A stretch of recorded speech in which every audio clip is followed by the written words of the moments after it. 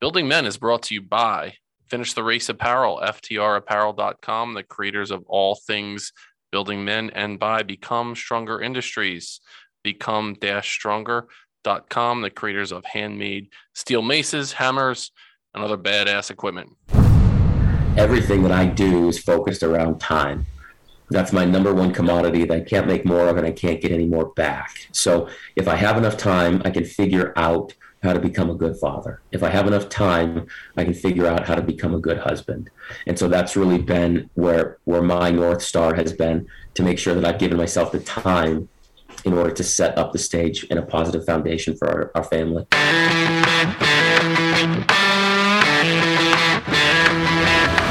You're listening to the Building Men podcast with Dennis and Anthony Miralda, brothers on a mission to help you become the strongest version of yourself, mentally, spiritually, emotionally, and physically. What's happening, brother? That's a sigh. I know. Was that a sigh of relief? Was it a sigh of despair? What's the context behind your sigh? Oh, I'm just, my body's feeling it, my head. Yeah, you're under the weather a little bit right now. Yeah. That's why I do have my tea. You do. We were talking with the guests. You do. I didn't even realize you had tea. I just said it off the top of my head. And we're in the works of potentially signing another sponsor, a tea company, testosterone boosting tea company. That's more right. to come, but it's definitely in the works for us right now. Yep. It's funny because I was at the food store and I took a picture of it. I forgot to send it to you. And I took a picture of all the teas that were at the grocery store, and every single one with these flamboyant colors and like all these flowers all over it. And then there was one that I saw that was this like dark looking one that had like a lightning bolt on it, and my eyes were just drawn to that. I didn't even know what kind of tea it was. I have no idea. I just saw bolt that in your life. I need that lightning bolt. Anything. I mean, it was ridiculous. I'm like, clearly they're marketing to these people, and I saw this other guy looking for the teas. And I'm like, oh shit, that's cool. Like another guy. We're in the I same wanted to like space. tap on the shoulder, like, nice. Hey, what are you going for? And all of a sudden I hear the guy call up his wife, and he's like, I don't know what the fuck I'm looking for here, babe. Chamomile, lavender. What the fuck? What's the difference? I'm like, oh God. And I want to be able to, now that being sick, I had tea a couple times, and I, like everybody knows, I'm a big blueberry fan, but Julie got me blueberry tea, and I drank it like it was my fucking job. I drank so much, and I said to you, how much is too much? Like, is it? It's never too much. Never too much tea. So with your tea, before we get into the interview, is it just the tea? Do you put honey in it? Do you put sugar? What do you do? I put honey in it yesterday when I had my tea because my throat was feeling a little weird, but normally I don't. And usually you could find teas that are pretty good by themselves. Like I had this matcha and rice tea, so it had like a ricey flavor to it, and it was matcha tea, which is just like 7 green teas essentially put into one. It's really good. So it just depends on how I'm feeling. I always wondered what matcha was. It's literally just, I'm pretty sure it's just green tea. Like, it's just like equivalent to 7 packages of green tea is matcha tea. But I think there's more benefits in matcha tea than not Randy Savage's brother. Not the matcha man. The matcha man. So before we get into our guest today, it's a fucking really interesting story. Jamie Gruber connected me with him, and we had a conversation for about an hour on the phone, and I was telling him I wish I was recording this conversation. It's fucking tremendous. It's wild. It's so in line with what we're doing, but just on the other side of the bars, and we'll talk about that in a second. But to set it up, I would say we've all been in this experience thinking. I remember myself in high school, middle school and high school, I wasn't a troublemaker. I never really got into trouble. I would push the limits, stupid shit. But the only time I ever got detention, believe it or not, was my senior year in high school. And we had an opportunity to sign up for release time, where you could go to school and the school day would end at like 1:45, or you took a study hall and your school day ended at 2:30. And I opted for that all the time because I was playing sports. So sports were right after school, so I opted for the study hall. And so first day of school, we'll all go to the gym. This is before any kind of digital attendance taking kind of thing. So we went to the gym, and Mr. Stevenson was there, and he was taking attendance. And for some reason, the fire bell rings, and everybody goes outside. So we didn't complete the attendance taking. And then it was our lunch. So then we're like, you know what? They didn't get our names down. Let's fucking roll with this. So I never went to study hall the whole fucking year. My lunch was like 45 minutes or 50 minutes, and then I had a study hall or before. So I wound up having like an hour and 50 minutes of lunch every day for my whole senior year. So we would go to Taco Bell, we would go to the mall, we could do whatever the fuck we wanted in the middle of the day. Then at the very end of the school year, we were getting ready for graduation, and we're getting ready for the lineup, and they're going through the fucking rosters, and none of us, it was me, like my friend Gary, my friend Greg, my friend Frank, we were off to the side, and they're like, what are you doing here? Like, well, we have study hall. They're like, you weren't here all year. Oh. And so they're like, you guys are suspended. You're all suspended out of school. And I went to the principal. I was like, listen, I get it. You know, what we did wasn't right. But also, you lost track of 5 18-year-olds for the last 180 fucking school days. Did you really say that to them? I did. And they were like, all right, 1 detention. So we got out with 1 detention. Oh, my God. So my whole career, I had 1 detention. But as I'm setting the story up, I always wondered, like, what would I do if my freedom was taken away? As I was in that hour detention, my freedom was taken away. It will not compare to the 17,000 hours of behind bars that our guest Travis Richey has. Travis Richey is Convicted Life podcast host. He's an entrepreneur, motivational speaker.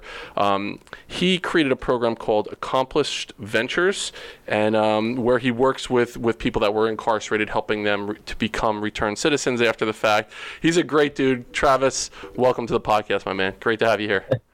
Great to be here, gentlemen. Thanks for the opportunity. So I'm not going to say that I served hard time.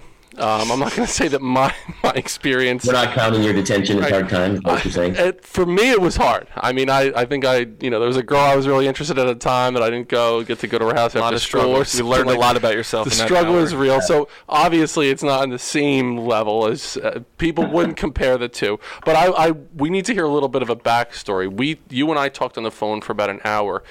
And I would be doing a disservice to the Building Men audience, not giving you an opportunity just to share a little bit about your backstory to bring us up to speed with how you started this venture. So give us a little bit about that backstory, Travis.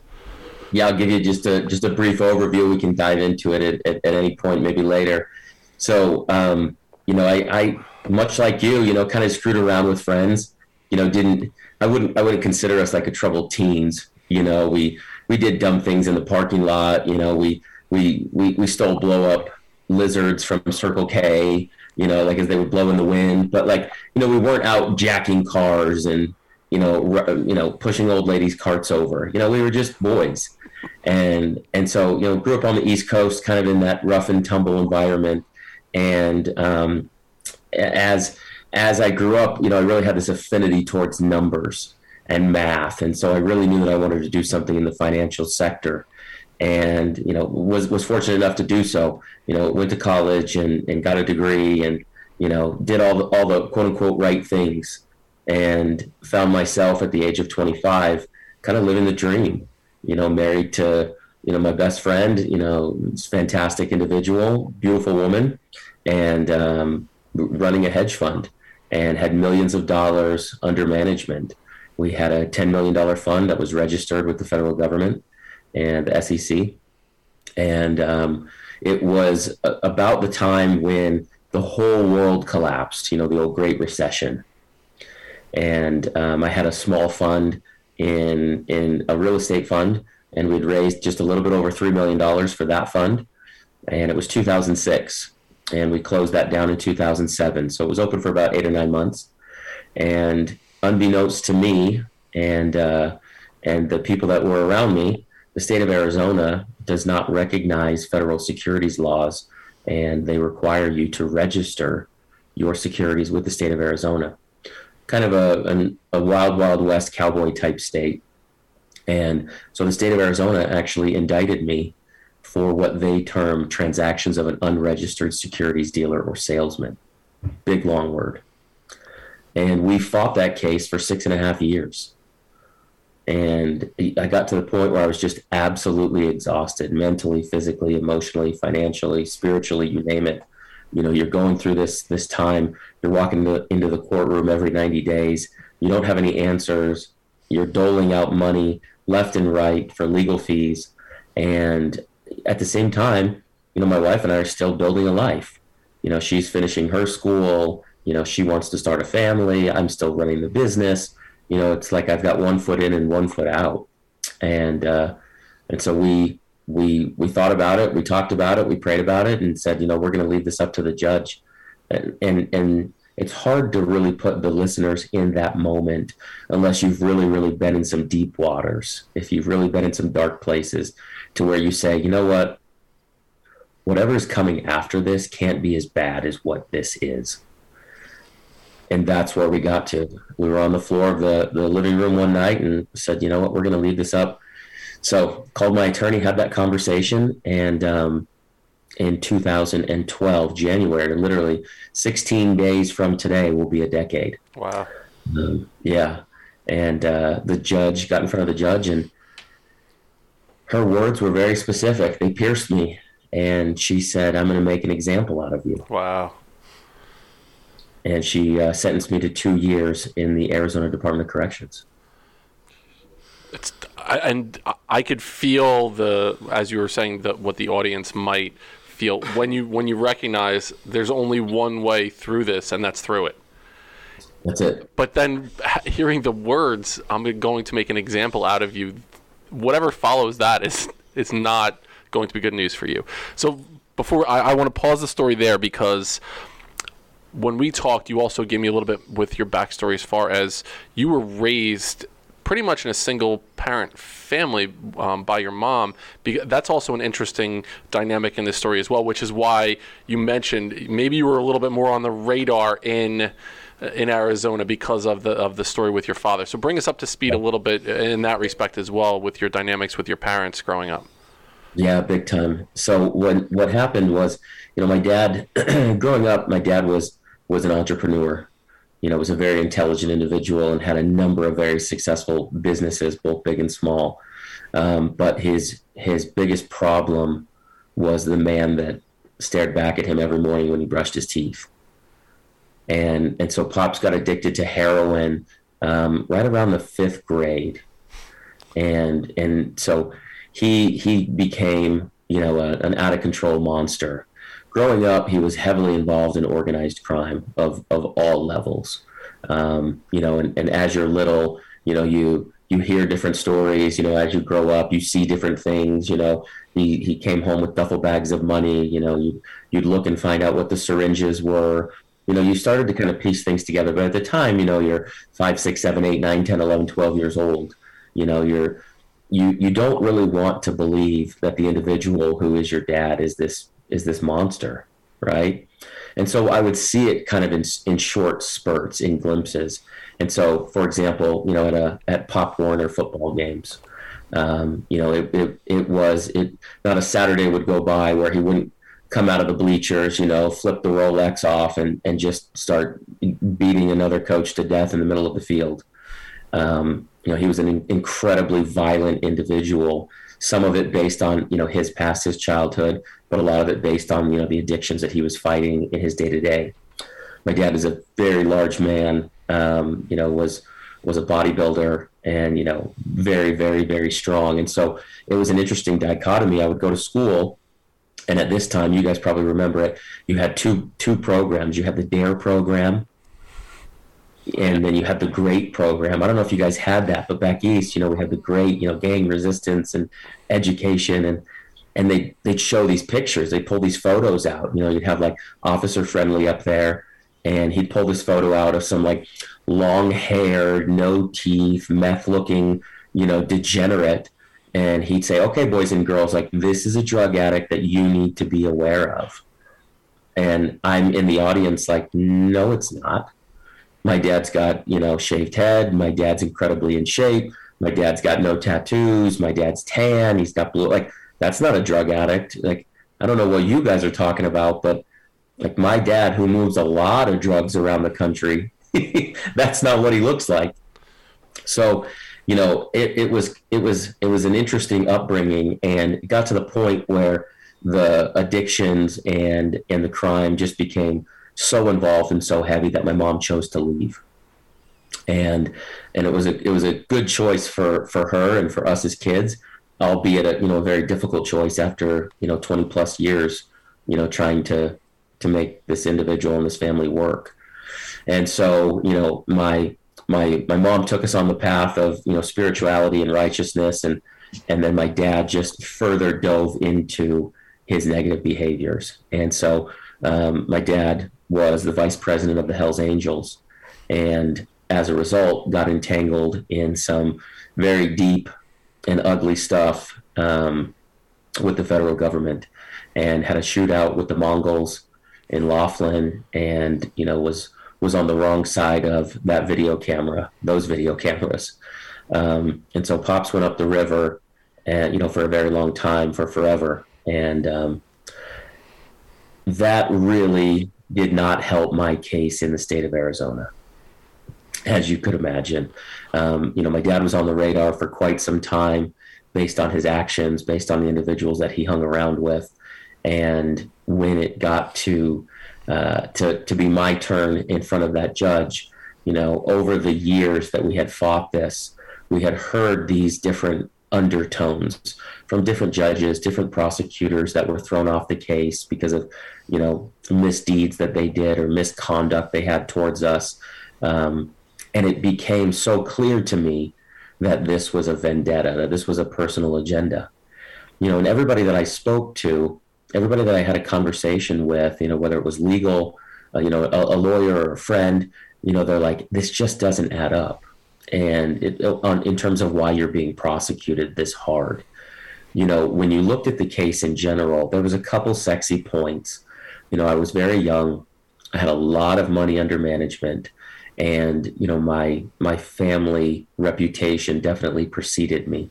And so when you start to paint those pictures together, as they love to do on, News Channel 10, they don't paint you in the greatest of light.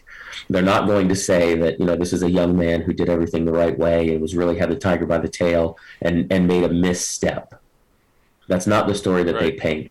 They paint the story that, you come from an organized crime background, you come from a very, very, very salacious father who, has been all over the news, who's done some very horrible, nasty things. And this is just you following in his footsteps. And before you go too far and too deep, we're going to slap you in the mouth and we're going to let you know that we're still in charge. That's the narrative that they tell. Yeah. And first thing, before I even get into the father figure role, who knew that the Hells Angels had a democratic system of president, vice president, secretary, treasurer, they've got a whole setup, sergeant of arms, all of it. It's wild. It's crazy. Never had any idea that was going on. So real quick with your father then, you mentioned you were seeing all of these things, that toxic part, that role of a father figure that was real negative in nature. So where did you develop your sense of masculinity from as you were growing up? Was there a mentor? Was there a coach? Or did you just figure it out by watching TV? How did you develop that sense of self around your masculinity? Golly, so many areas. So growing up, my dad had a lot of really interesting one-liners that didn't make sense to you. I tell some funny stories. Like we'd be driving to school and, I'm 9 years old, right? I'm little. He'd be driving to school and he'd say, hey, just so you know, don't ever threaten anybody. What are you talking about, right? I'm in the front seat. They used to let kids ride in the front seat, back in the 80s, right? And I'm in the front seat and I'd be like, what is this guy talking about? And he'd say, just so you know, if you threaten somebody and you don't follow through, then you've become a coward. And if you threaten somebody and they get a jump on you, then you're behind the 8 ball. So if you have an issue with somebody, you walk up and you sock them in the fucking mouth. You don't threaten anybody. You don't tell anybody that you're coming, but you come with a vengeance. I'm like, all right, I'm going to grab my sack lunch. We're out of here. Yeah. And so there was a lot of his stories that now that fast forward, that I'm a father, that I look back and I'm like, okay, there was definitely some validity here. There was definitely some truth here, especially in today's world. I have a 10-year-old boy now with bullying. And I tell him that all the time. Hey, you see this kid right here? You see this kid that's talk, yap, yap, yap, talk. It's usually like the fat kid. Like that kid's just insecure. That kid is just very unsure of himself. So he's never the one that you're going to have to worry about on the football field or the lacrosse field, or he's never going to be the one that attacks you. He's going to say some really mean and nasty things, but he's never going to come at you physically. And so, like, that's where I would start to pick up, like, okay, so this is what my dad actually should have said, but in like a lot of his stupors and his anger, he would just, rattle off some crazy shit.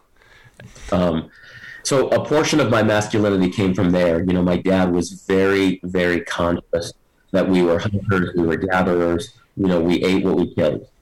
And, we weren't reliant upon anybody to put food on our table. And so he was very masculine in that capacity. From a spiritual perspective, I had and still to this day, I had and I have a role model. His name's Quade Nelson. And from a spiritual perspective, he's been in my life, in my family's life, since we were born.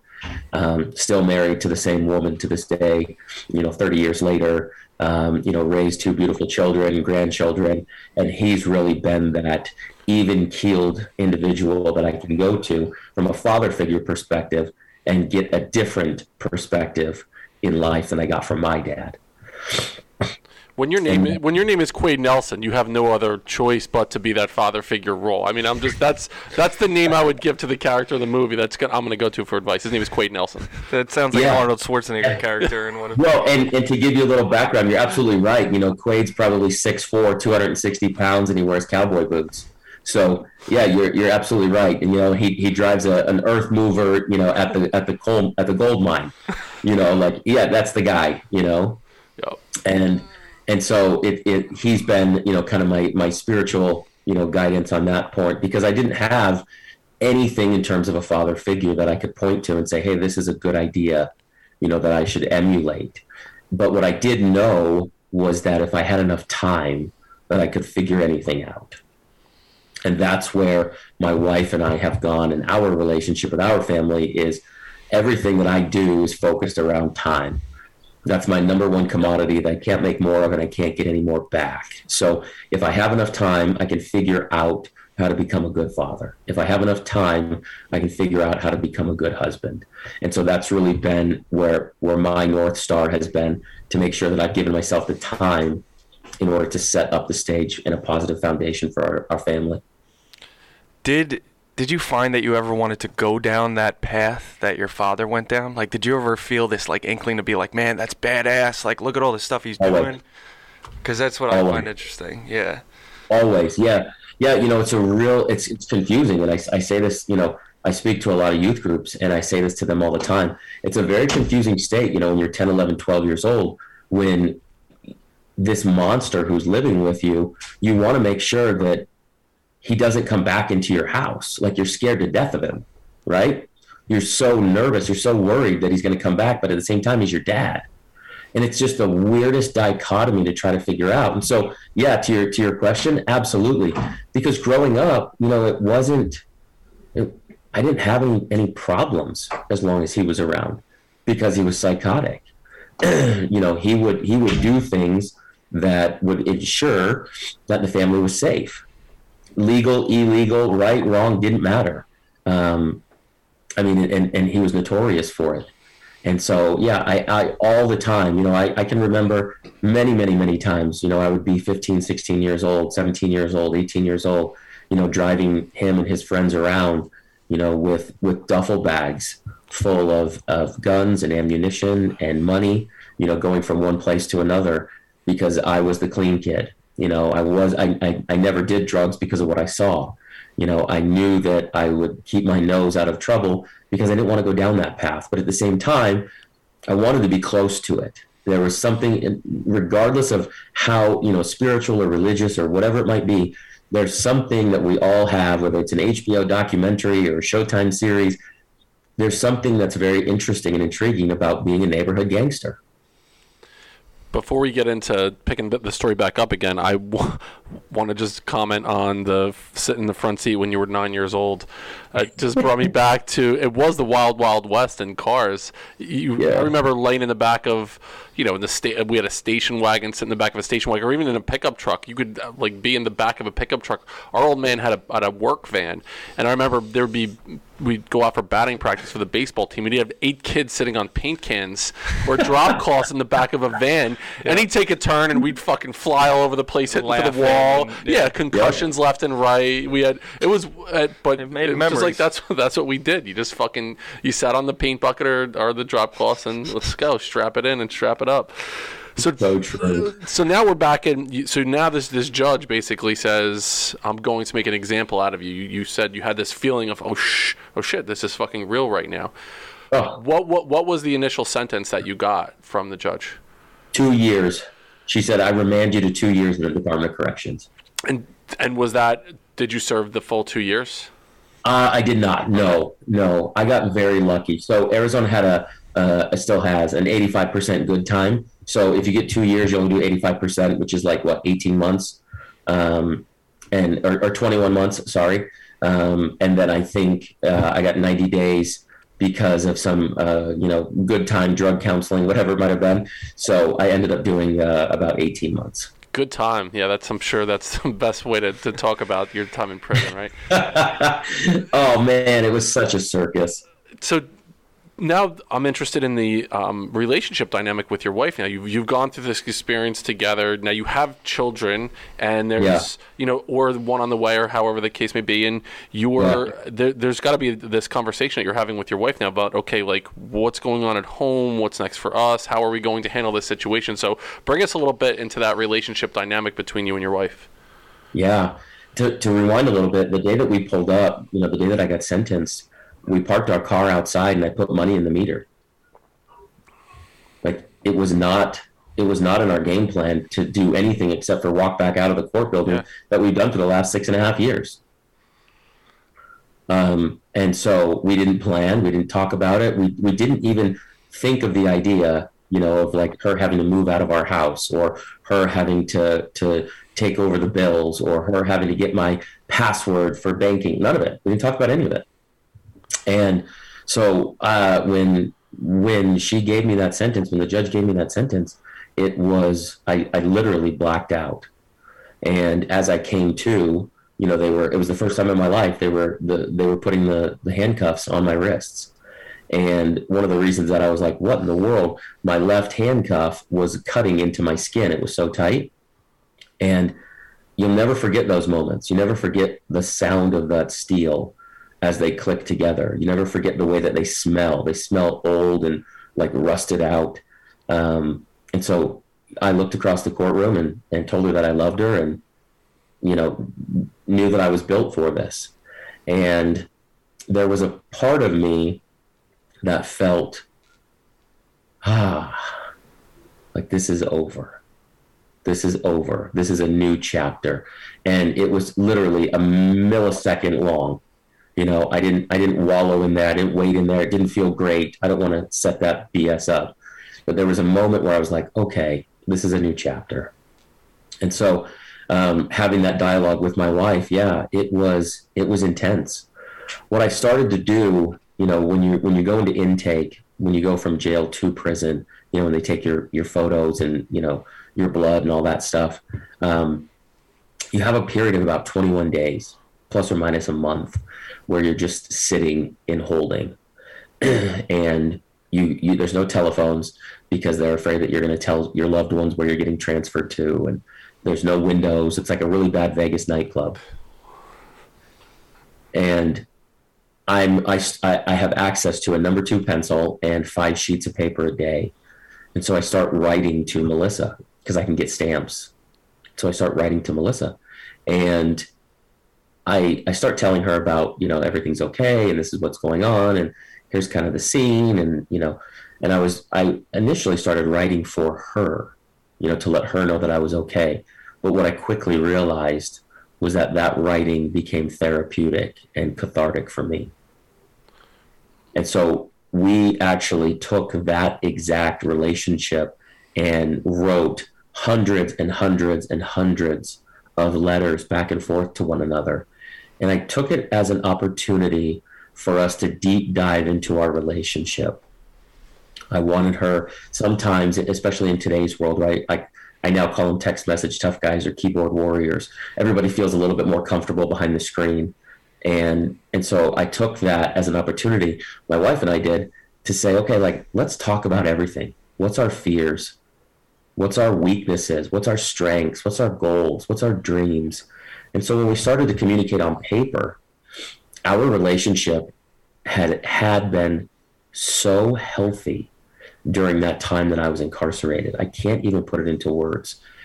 And as we started to write back and forth to one another, and then I got transferred to a prison yard where she could come and visit, she made those visits every weekend, every Saturday and every Sunday, drove hours one way.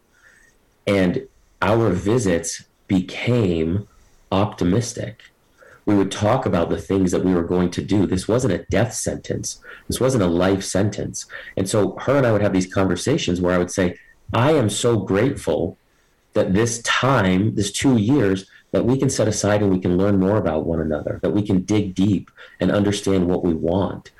Because I don't want to be 80 years old, 70 years old, 60 years old, living with that 6-letter word that most people call regret. We know friends and family members that don't want to be married.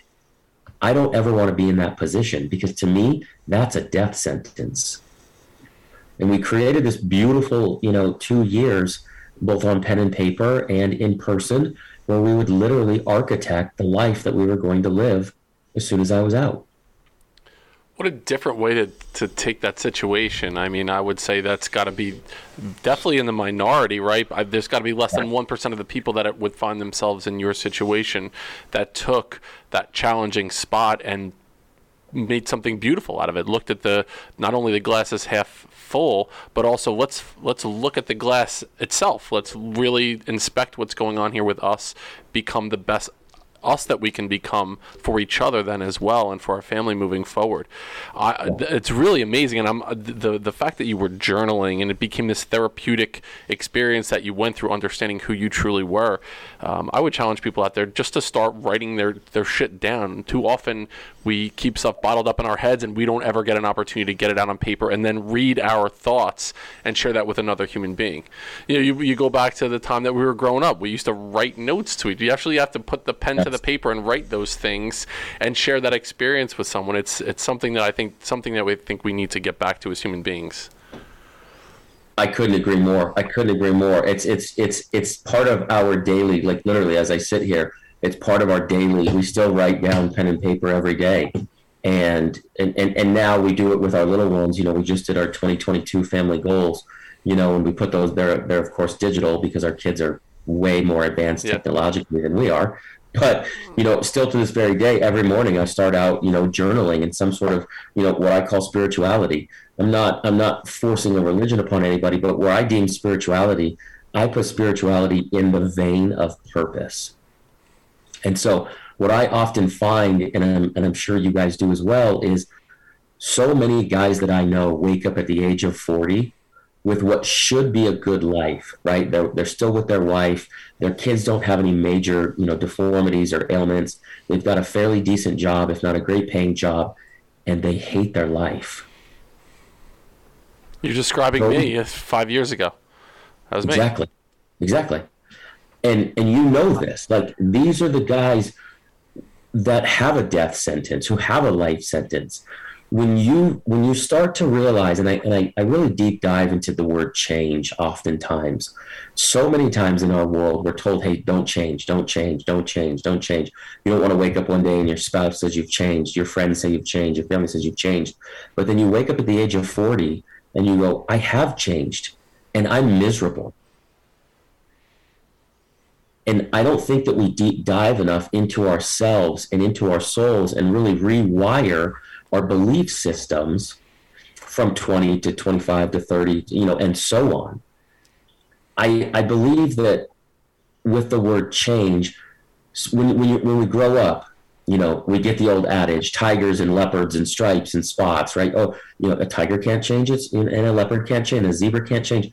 Well, the good news is, everybody listening, is we're not damn jungle animals. You can be better. You can rise above any of your biography, if you will. But what I will submit to you is this, and I say this with the most intention and the most powerful feeling that I can get across to everybody listening. you will never rise above the opinion that you formed of yourself. I love that. The strongest force in the human personality is the need to remain consistent with how you define yourself. We know this to be a fact. And so if you wake up at the age of 40 and you've defined yourself as X, this is your fault. But the good news is how you got there was just through a series of habits. So we can rewire those habits and we can get you to where you deserve to be. And you could take that, the tiger stripes and the spots and become a liger, which is bred for its magical abilities from Napoleon Dynamite.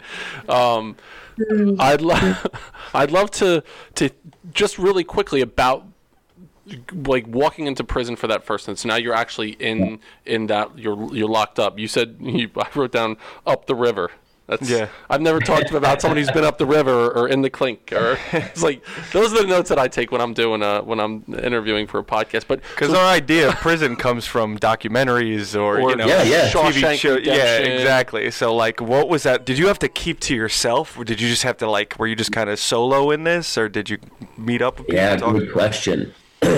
So you're driving, you're on a bus, you're on this rattle trap bus, you're driving across the desert because never has a federal or a state government put a prison in a decent town. And so you're driving to the middle of nowhere. Our particular prison was literally so close to the Mexico border. At nighttime, when the sun would go down, we could see the Mexico flag. Okay? I would say 80% of our corrections officers walked over the border every day, took their U.S. dollars and their W-2s, and then cruised back over to live in Mexico. So when you're driving, you're on this bus, there's 50 of you, you're shackled head to toe, and literally and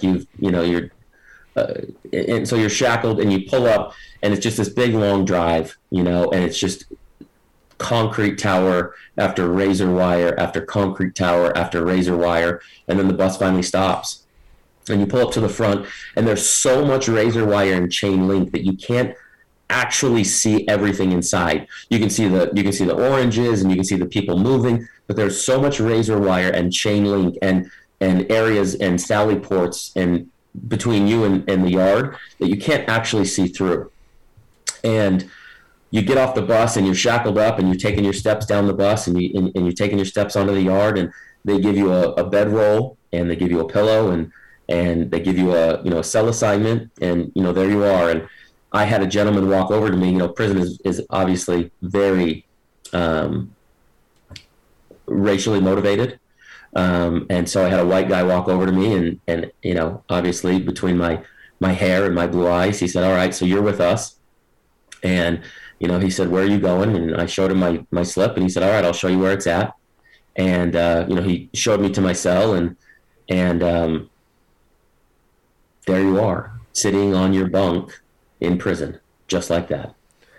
And I didn't want to be in that room. I didn't want to be in that cell, and so I wanted to go outside. And on this particular day, the workout yard, the rec yard was open, and so I walked outside to the workout yard.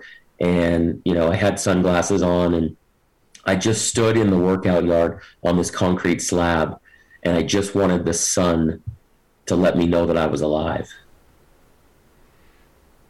Those were my very first moments in prison. And I knew really quickly, I had a feeling very quickly that I needed to have some friends. And the biggest guy on the yard that I could find, he was doing laps. He was shirtless. He had to weigh 280 pounds, just solid. And another white guy, he had a Walkman on. And so I just started mirroring his activities. And about a week into it, him and I had a conversation. And he told me his story. He was a family man as well and ran a couple small businesses. And the reason that he was he purchased steroids from China and shipped them to a UPS store. And they got him for drug trafficking. Wow. And so, family man, married, kids, the whole nine, and big dude. And so him and I started, he was my partner from that point forward. And we actually still text message to this day. He's out and thriving and doing well. And so that was my workout routine. That was the guy that I was paired up with. And just because I was a little bit intelligent, I figured, the biggest dude on the yard may or may probably most likely going to be the guy I should saddle up with. I will tell you, because everybody loves a good prison story, I will tell you a good prison story. About halfway into my sentence, this guy lands on the yard, this black guy lands on the yard, and he is as big, if not bigger, than my workout partner, Lauren. He's huge. And this guy is doing pull-ups, in sets of 50. And big monster. And so he's on the yard for a couple weeks, and he does some things that are not right. So he takes some people's food because of who he thinks he is or what yard he came from. He says some things to some certain people. And when it really got crazy was he took another individual's workout shoes. And we're on the yard walking, and I have never heard the scream so loud in my life. And there's this guy, he probably weighs 170 pounds soaking wet, and he has 2 socks wrapped around both of his hands, and he has master locks, like from that we used in high school, like Saved by the Bell style, 15, 24, 36. Oh. He has 2 master locks, and they're wrapped around both of his middle fingers, and they're wrapped in socks. And he is splitting this guy open, this big dude that was doing the 50 pull-ups. He is splitting him open left, right, and center, because this is the guy whose shoes that he took. Beats him literally to the point, the guards come out, guns come out, rubber bullets get fired, everybody's on the ground. And it literally, and I say this all the time with no joke when I say it, but like the smallest little psychopath in prison is some of the most dangerous individuals. They call them missiles, or they call them heat seekers, they call them enforcers, but these guys were relentless. And it came a point where, the backstory was the individuals that ran the yard said to the guy who got his shoes stolen, hey, if you don't step up and do something, this is going to continue, and it's going to be worse and worse and worse. And I swear to you, I didn't see it happen from the beginning, but the scream, and I still remember to this day, a decade later, the scream that you heard on the yard from this guy, I mean, his head is just being split open like a watermelon. And that's where the prison term, not that, but that is often referred to the prison term of having your wig split. I'm learning a lot of prison terms here. This is amazing. Were you ever in danger of your life in prison? Like ever worried about being shivved or shanked, or is that the right term? Am I? You're looking at me. Yeah. I don't know. We both served two hours of detention accumulating over there. Yeah, you guys were hardened criminals back in the day, right? I get it. No, fortunately, no. I had once I was classified. Once they go through the intake process, nothing, and I know you guys are going to be shocked to hear this, but nothing with the government goes quickly. I know, spoiler alert. And so, from the time you go from jail, then you get classified to a prison yard, you kind of go to what they call a reception. As stupid as a term as that sounds, they literally call it a reception yard, which is just like thousands of dudes in like bunker style or dormitory style. And then from there, they ship you off to different yards. And once they have a bus load that goes to this yard, it goes out, or a bus load to that yard, it goes out. And so this holding period is plus or minus like 3 months. Okay. And then once I got classified, which is what that means, once I got classified and they were like, oh, first time, nonviolent, has an education, they sent me to the minimum yard. And on that minimum yard is really where Accomplished Ventures was born, because on that minimum yard, everybody had to have a job, and it was considered a working yard. So in most of these small towns across America, where the prisons are the industry, a lot of the inmates will do a lot of the dirty work. They could work in the fields, they could work in the factories, they could work in a myriad of places. And so at our particular location, we had about 50 different jobs in the community. So we actually worked for the Parks and Rec. We worked for the city, and where we would go around and landscape the parks or the yards or the pools. We worked for the fire department. We worked for the sheriff department. We had all of these jobs, right? There was a garden, and because of my degree and because of where I kind of put myself in on the yard from a teaching or a tutor perspective, when people find out about my crime, because you find out about everybody's crime, when people found out about your crime, they started, hey, Wall Street, I got a question for you. My mom's starting this, or how do I invest in that? So it kind of became this like financially related conversations on the yard. And once I got classified, there was a tutor position that was available out at the community college. So there was this the Small Business Development Center. It's an SBDC. It's a nonprofit. They're nationwide, and they are usually in cohorts with smaller community colleges. And so the 4 yards that made up my city, my prison city, would meet at this community college. And now keep in mind, we're not, running around and frolicking with the boys and girls. We have our own Sallyport section. We have our own, trailers that we're going into, as inmates. Nonetheless, we're still part of that community college. So I get out there, and so rewind, because of my degree, and so this tutor position becomes available, and they say, hey, we want you to go and teach out at the college. And I say, yeah, cool, let's do it. And so when I got out there that day, that week, they were putting together like business plans for ideas for small businesses. And I didn't have a job at this point other than to tutor, and there was really no direction. And so I kind of went, person by person and said, what are you doing? What are you doing? What are you doing? What are you doing? And I would give them ideas. Hey, have you thought about this? Have you thought about that? And naturally, I became kind of the go-to guy. And the gentleman at the Small Business Development Center said, hey, why don't you teach a Business 101 course? Great, let's do it. And so we started to put together courses and curriculum. And I would literally just write all day long for these guys, all day long, because they didn't have access to Google or the internet. And so when guys would come to me, they'd be like, all right, Travis, I'm going to be out in 30 days. How do I set up a business?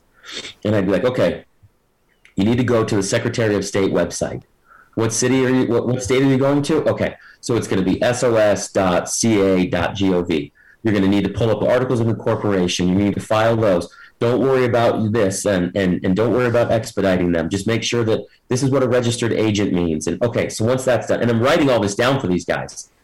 All right, now once you have those registered, now that's with the state. Now you're going to need an EIN number. That's an employer identification number. It's a 9-digit number that's given to you from the IRS. It's free. Don't pay anybody for it. It's called an SS-4 form. Here's what, and I'm walking them through all of this. And what I realized, guys, is all of a sudden I've got everybody at the college is like, wait a minute. This guy's got some real knowledge here. He's willing to share it, because that's an unusual thing in prison, and not just in prison, in today's world, let's be honest, right?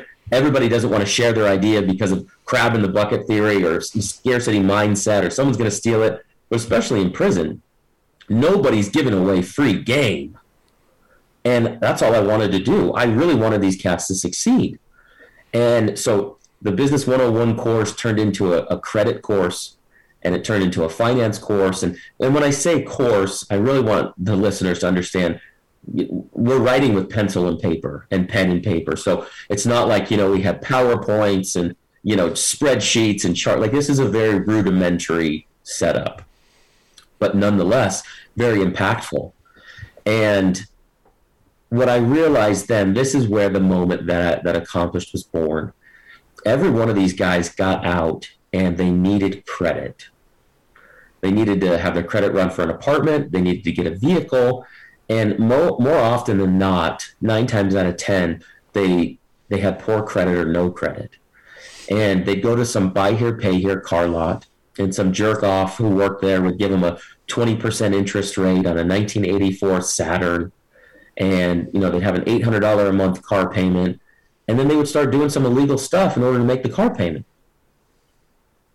And so I told my wife, I can fix that. Like, FICO score is free. I can get these guys their score twice a year. And so I started having them write to their loved ones, and we were obtaining their credit scores and their credit reports. And I'd be like, is this your name? And he'd be like, no, that's my brother-in-law or my cousin. All right, let's dispute it. Let's get that let's get that off of there. And sure enough, I was like, holy cow. If I can get these guys a 620 or a 640 or a 650 to walk out the gates to, they can go to Toyota or Nissan or go to a small dealership and lease a car for $199 and get an apartment so that they're not slinging meth in the hood. And this is a life changer. I can teach that, and this is free. And that's as far as my thought process really went at the time. And I knew I could fix a problem, and I wanted to. And so now when you're out, you recognize, wait a second, I was onto something here. There's not a lot of people that are in your space that took the opportunity to help better individuals, give them a second chance rather than. So you did that. So just inherently, you had that in you to want to help other people. Then when you get out, so now you're out and you're trying to rebuild shit in your own life. Yes. Tell us what then that became. So now you're out. Like what is the future of the Accomplish program now? Yeah, I am rebuilding everything. They wouldn't allow me to work for myself while I was still on probation. So I worked at nighttime, overnight. I stacked bread trucks so that I could work for myself during the day and build my own business back up, so that I had a W-2. I worked nighttime and I stacked bread trucks for a guy for a small bakery. And as I'm rebuilding, everything kept pointing back to me educating these guys. And I started with a financial literacy course. And I wanted to make sure that when they got this course, that it was totally tangible, that you could walk out and you could get your FICO, you could set up a business, all the above. You knew what a bank account looked like, felt like, and you could do that. Fast forward, that caught on fire because everybody wanted to learn about money. And so you fast forward almost a decade later, Accomplished is now the largest provider of prison curriculum and content in America. We have about 400,000 tablets that we're on a daily basis, and we teach everything from financial literacy to entrepreneurship. And now our biggest focus is the mindset, the mental awareness.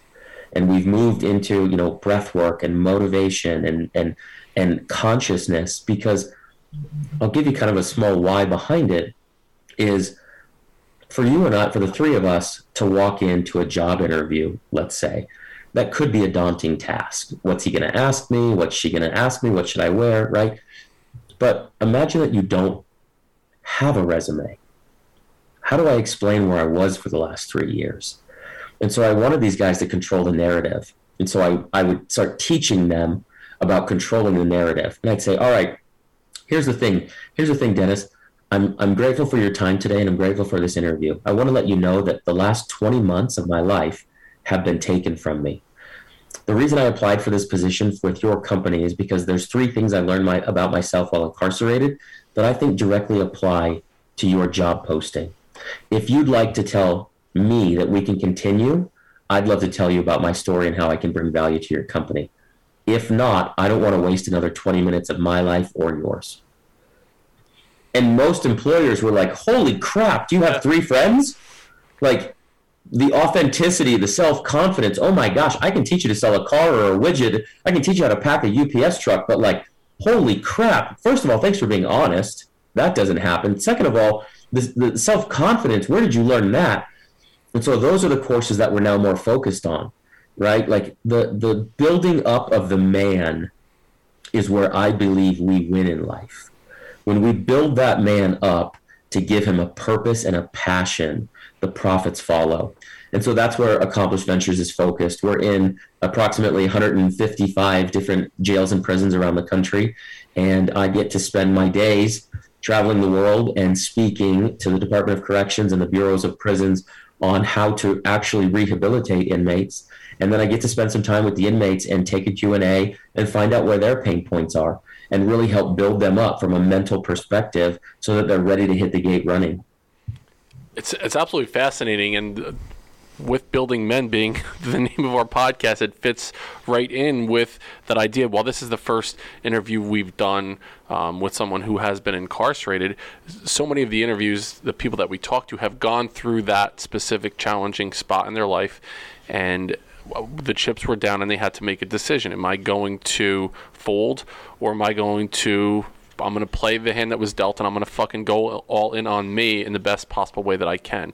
And so you did that, and not only did you do it for yourself and came out, I would argue, a stronger individual than when you walked in. You took that, and now you're helping so many other people do the same thing. It's absolutely remarkable. I just wanted to just pay my gratitude towards you in doing that. It's such a needed thing, and it's also taking away from the idea of that the process being so punitive in nature, where there's a scarlet letter saying you made a mistake, whatever it was in your life, whether it's your fault or it's not your fault, or whatever the situation was, and you are learning from it and becoming better and getting that second chance. So it becomes a true opportunity for growth, for this moving forward into the future, not that it's punishment, and then you're gonna be out, and then it's gonna be that self-fulfilling thing again. You're gonna be back in again and again and again. So it's phenomenal that you went in this direction. I absolutely give you all the credit in the world. It's amazing. Yeah, I appreciate it, brother. I think what I learned about myself during that time incarcerated was that everything that I had to create a beautiful life was already inside of me. And you knew this yourself, 5 years ago. You, like, all of your ambitions and your deepest, darkest secrets and wildest dreams, like, they're literally just waiting for you to go all in. They're waiting for you to let go. And that is where the narrative needs to start with the men in this country, with the men in this world. What I found is that a lot of the conversations that are not happening around the dinner tables of America are because most men are uncomfortable with their current situation. Most men are not comfortable taking their shirt off in the mirror, so they don't want to talk to their kids about being physically fit. Most men are living paycheck to paycheck with a job that they freaking hate, so they're not comfortable talking to their kids about taking over the world and becoming an entrepreneur. That's where I think that this narrative and the narrative that you guys are pushing really, really gains traction, is that we're being sold a bill of goods about a society that just isn't true. We all have the opportunity to improve. And I would submit that it's actually our obligation as men, as masculine men, to get better, to become better, to build something. And those are the visions and the narratives that we should be passing down to future generations. While you mentioned the tablets, the 400,000 tablets in different prison areas around the country, the curriculum that you have helping people become entrepreneurs, what do you see as the future for the Accomplished program over the next five or so years? What are the next steps as you move forward in that direction? Great question. Twofold. Number one, technology in prison is going to change rapidly. I believe that you will not go to prison in the next 5 years in America without a tablet. And let me tell you why. They're going to save a ton of money with the use of technology. If one individual can pull up a FaceTime and be able to talk to their family or their relatives or their loved ones, I no longer need to move that individual to the phone. I now don't need to employ a guard to move that individual to visitation. If I can FaceTime on my tablet into education and into school, I now no longer need an education instructor on the yard. I save that salary. So technology is going to change the prison system greatly. And you have the Pell Grant coming out in 2023, which will be the first time an incarcerated individual will be able to obtain Pell Grant money for schooling. That is going to only happen on a grand scale with the use of tablets. So I believe that tablets in America are going to become the forefront in terms of the prison system. And at Accomplished Ventures, we believe that we're going to be on the forefront of that curriculum, changing the way and paving the way. The second thing that I've learned is this. I've had so many departments of corrections and P&P, parole and probation, come to me and say, hey, we've heard about what you've done inside, but once these guys get outside, we're having such a tough time keeping them on track. And so my focus for 2022 and beyond is Convicted Mindset. Convicted Mindset is all about the bridge of building the men after they are released. And so we walk them through the tangible pillars of life. We start with mental, we go into physical, we move into spiritual, and we end with financial. It's a 52-week course where we walk individuals through how to X, Y, and Z. How do I wake up in the morning? How do I make sure that I'm doing what I should be doing? How do I make sure my habits are aligned with my intentions, which are aligned with my goals, which are aligned with my actions? We're literally building the men the way that they should have been built. And parole and probation is not going to do that. I'm sorry, you're not going to get a live branch from a dead tree.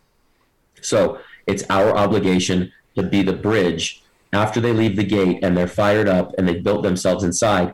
It's our opportunity now at Convicted Mindset to take them and from where they are to where they deserve to be. That should be a requirement for anyone who's coming out of an incarcerated experience. That should almost be a requirement for any man to go through a 52-week program at some point in their life. They graduate from high school and they go through this program to help them understand what being a man is all about and all of these different things. It's a life requirement. Travis, it should be, right? Like we don't get that stuff. We recently did a program.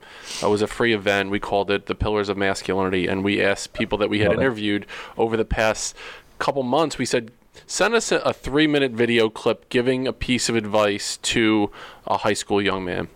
And it was the piece of advice around self-discipline, around authenticity, about identity.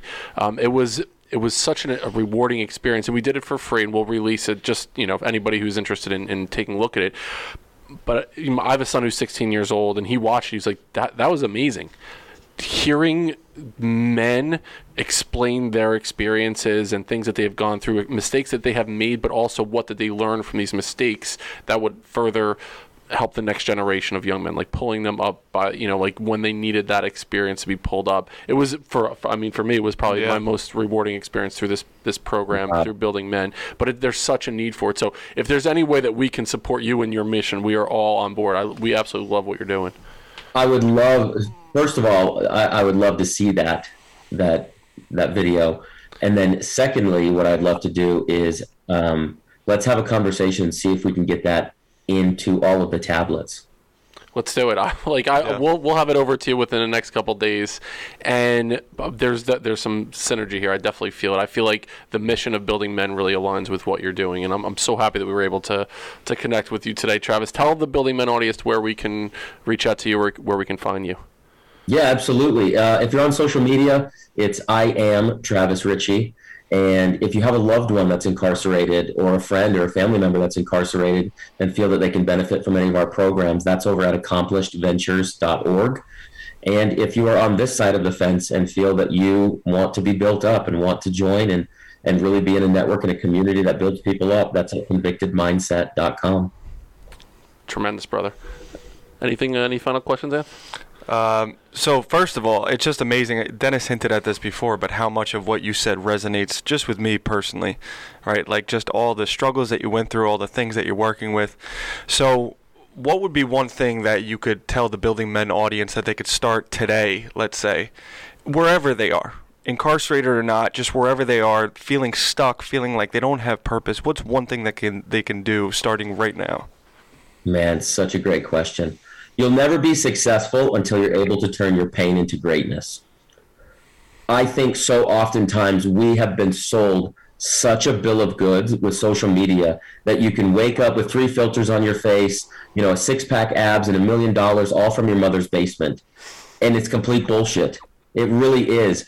I think the reason that so many of the men that we talk to have a problem or have an issue is because their pictures of their life do not line up with how it is right now. So rewiring that perspective, I believe that you have to find your ultimate freedom within inside of you. And most of the time it requires you going to that point of pain, that point of trauma, to realize what it is that you are here on earth to do.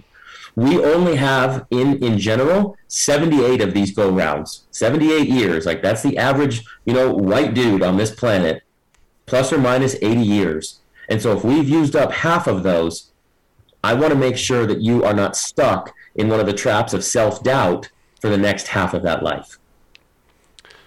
Absolutely tremendous. Turning Pain into Greatness is the name of this podcast episode. To find Building Men, Instagram is building.men, buildingmencoach@gmail.com. Our website is buildingmen.io. Check out our sponsors. We have 2 sponsors right now. Could be a third on the way. We'll go back to the T thing to start the episode. Our sponsors are Become Stronger Industries, maker of handmade steel maces, and Finish the Race of Power, where you can get everything Building Men. Truly appreciate Travis Ritchie for being on. I didn't get an opportunity to ask you about pack of smokes as currency. We'll do that the next time. I just want I need to know about. I saw you wrote that down. I wrote pack of smokes. Yeah. I wrote down Shiv, pack of smokes, Quaid Nelson. That's how I do my and O'Doyle rule. And I also wrote Kelly Kapowski because I had a crush on her from Saved by the Bell.